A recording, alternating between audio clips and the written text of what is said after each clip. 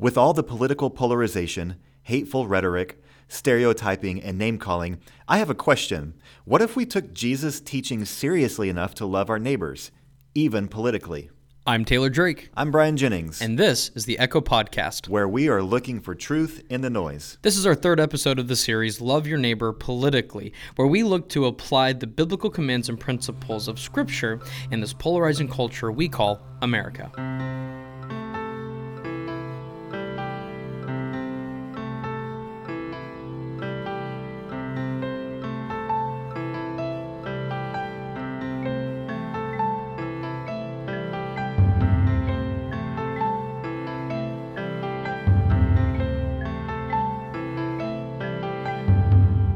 Hey, Brian. Hey, Taylor. How's it going? It's going pretty well. Yourself?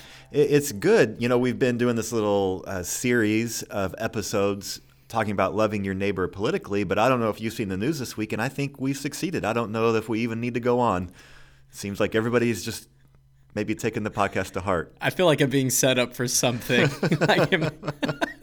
Okay, maybe we should move on. Maybe you want to give everybody kind of a little recap where we've been? Sure thing. So in the series, 10 ways you can love your neighbor politically. So far we have judge your own, reject sensationalized fear, engage before you contend, be quick to listen, be slow to speak, be slow to anger, and parentheses, smart with passion, parentheses, and follow the kingdom's rule book. Today we're going to look at the last three, beginning with quit yelling at the opposite extremes. Have you ever read the book St. Francis of Assisi by G.K. Chesterton? No. Tell us about it. It's one of my favorite biographies. Chesterton has a really good knack for explaining the world in a way that most of us wouldn't consider, but he begins the book by establishing his philosophy for writing the biography. He says that there's two extremes that you can go to when it comes to representing or depicting someone. You can make them the Prince of Angels who did no wrong, who was this amazing, perfect person who nobody has anything ill to speak of. But the other extreme is that they are the devil himself, that they are ruining everything, they've done nothing right, and there's nothing good to speak of concerning them. But Chesterton says he's going to take the harder route. He's going to actually do his best to depict St. Francis as he is, and that is a person, both good and bad, evil and righteous, sinful and repentant. So this leads us to number 8, which is quit yelling at the opposite extremes. How do we do that, and what does that look like? Yeah, it's so easy, and what we hear with media so often is we have those on the left describing the crazy right-wingers and those on the right describing the crazy leftist, and the only examples they ever give of those opposed to them are the most extreme example. And so if somebody is a 4 out of 10 and somebody is a 6 out of 10 on the scale, they never talk to each other. They only talk about the ones and the 10s. Does that make sense? Yeah, absolutely. And so they never actually have a good conversation with somebody who may disagree with them slightly, but is really well thought out, and they would actually have lots of agreements with them. It's interesting. America actually, the polls show, have lots of in common about resolutions for immigration reform. Right. But the voices that are so loud and the voices that people talk about are the opposite extremes that are just complete amnesty or no immigrants at all. And those two voices keep winning the day. Why do you think that is? Why are the extremes so easy to address and fight against and remember? Because I think it makes you look righteous. I think it makes you look good because snap. You're opposed to them. Right. And they're obviously terrible. So you're the angel and they're the demon, and we as believers are trying to figure out, what's the actual person and the actual ideology we're dealing with? Why is it so important for us to not fall into those extremes? Well, I think, we just see in the life of Jesus that he rejected that so often when he was asked, we talked about in the last episode, do we pay taxes? Do I give my taxes back to Caesar or not? And that was one of those questions that you're either with us or against us, idolize or demonize. And Jesus finds this different way because the kingdom is over all of that. And he says, no, I'm not going to be part of this. I actually want to see people, as Chesterton said, as human beings.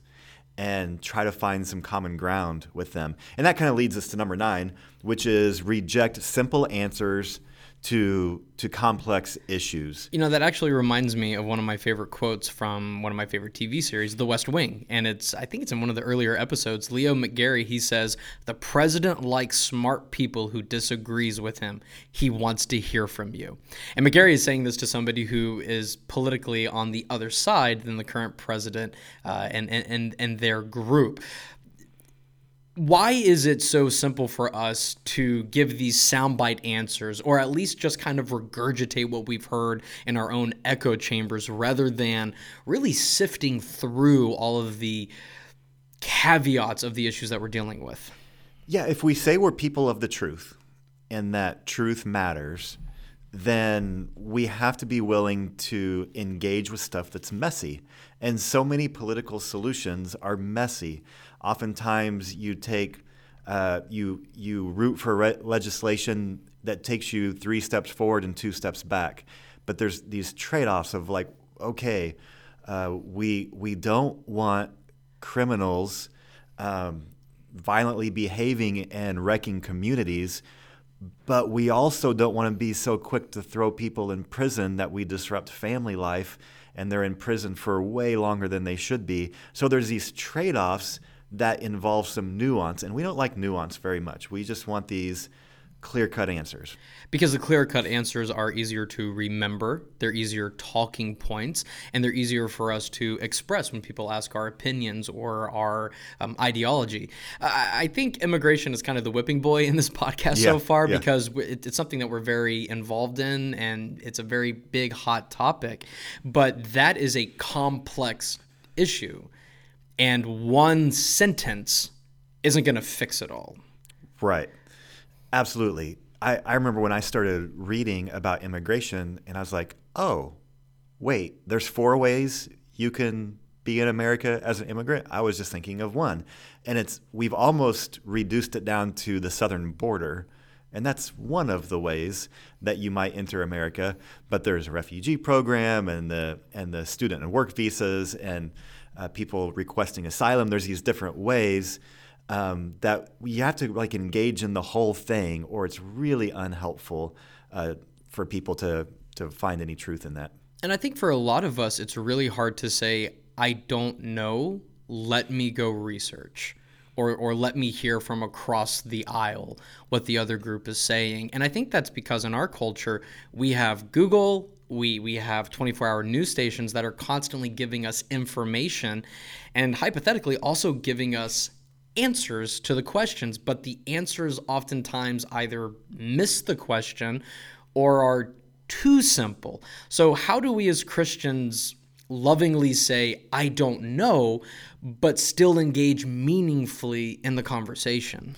Yeah, maybe it would, again, take us back to our last episode of asking questions, engaging intellectually, relationally. I know it's made a big difference for me to read books from people outside of the areas where I had read before, and then to talk to people. So, for instance, becoming friends with people who are immigration attorneys, becoming friends with several people who have gone through the refugee program, that just changes your perspective wildly to actually have firsthand knowledge of here's what's happening right now in America, here's what it was like to go through this, here were some of the good things about it, here were some of the really frustrating things. So I think just engaging in that learning, then we can be truthful in that. And kind of like the debate format that I heard about, a Yale professor once required his students, when they debated each other, before they could make their case, they had to make the other person's case back to them in a way that would satisfy the other person. Right. And the other person would finally say, yes, you've said it correctly, without twisting it. You said it correctly. Now you can go. I love that idea. I think Keller said that the true sign of a good debater is when they're able to present the opposite side in the best light possible. Yes. Yeah. I really like that because I think that stretches us to actually try to understand the opposition. It makes me think of the movie The Last Samurai, whenever Tom Cruise is being taken captive in the samurai thing, and he's asking Ken Watanabe's character, why haven't you killed me? Why are you keeping me alive? And Watanabe says, I want to know my enemy. Now, as Christians, we don't go out to make enemies. We have neighbors, and that's kind of what we're focusing on. People can make themselves our enemies, but our goal is reconciliation and good relationships. So even though we don't want to know our enemies, we definitely want to know our neighbors to rightly represent them and to rightly present them back to themselves, especially in their ideologies.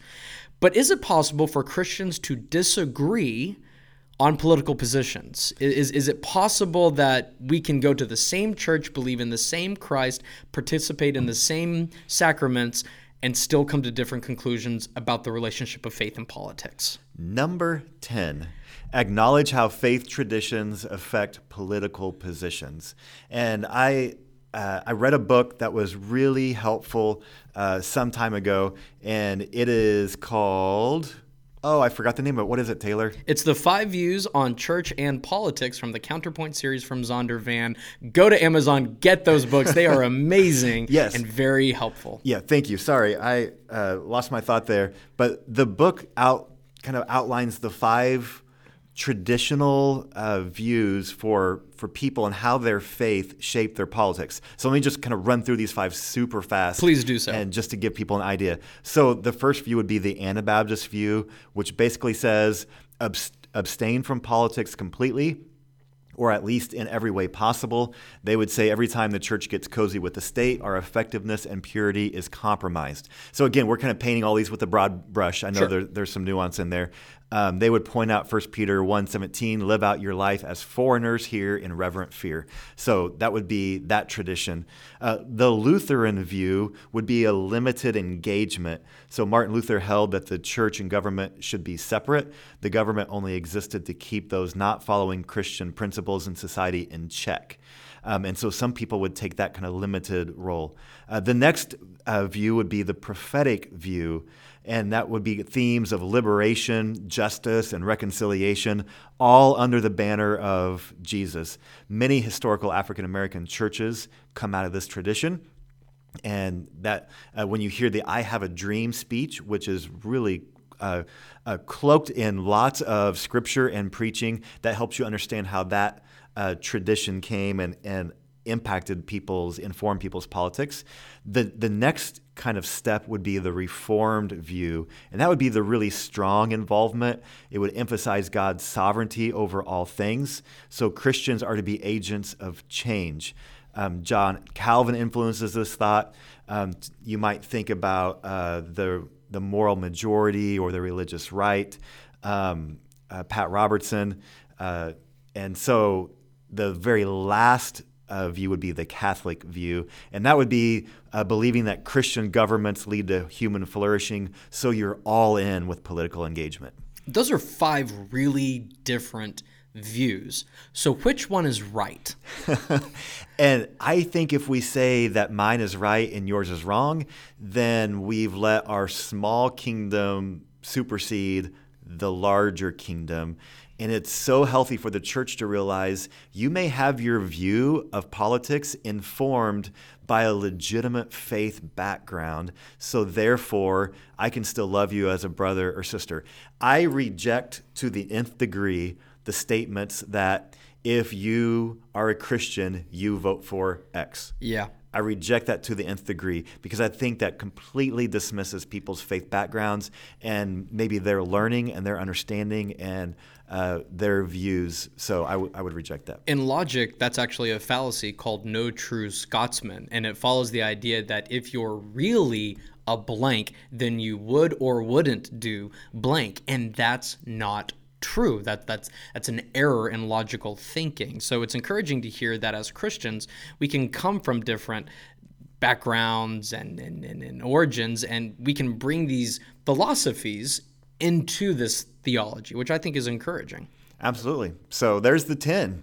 We did it. Yeah, you know what? And I think we'll post them on my website. We'll give a link to that in a minute, but hopefully people can review those and those can be helpful for you because God's kingdom has to transcend and inform our politics. Well, let's go ahead and land this plane. Thank you guys so much for joining us on this mini-series of how we can love our neighbors politically.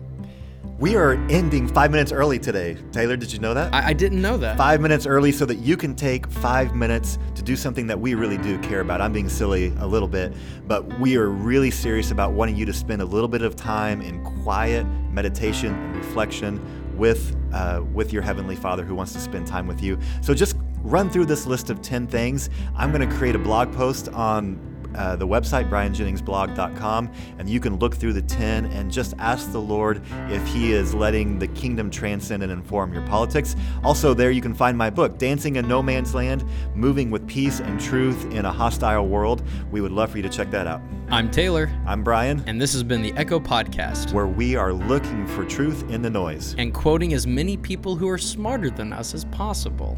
Everybody we've quoted so far fits that. Far smarter than we are. See you next time. Blessings.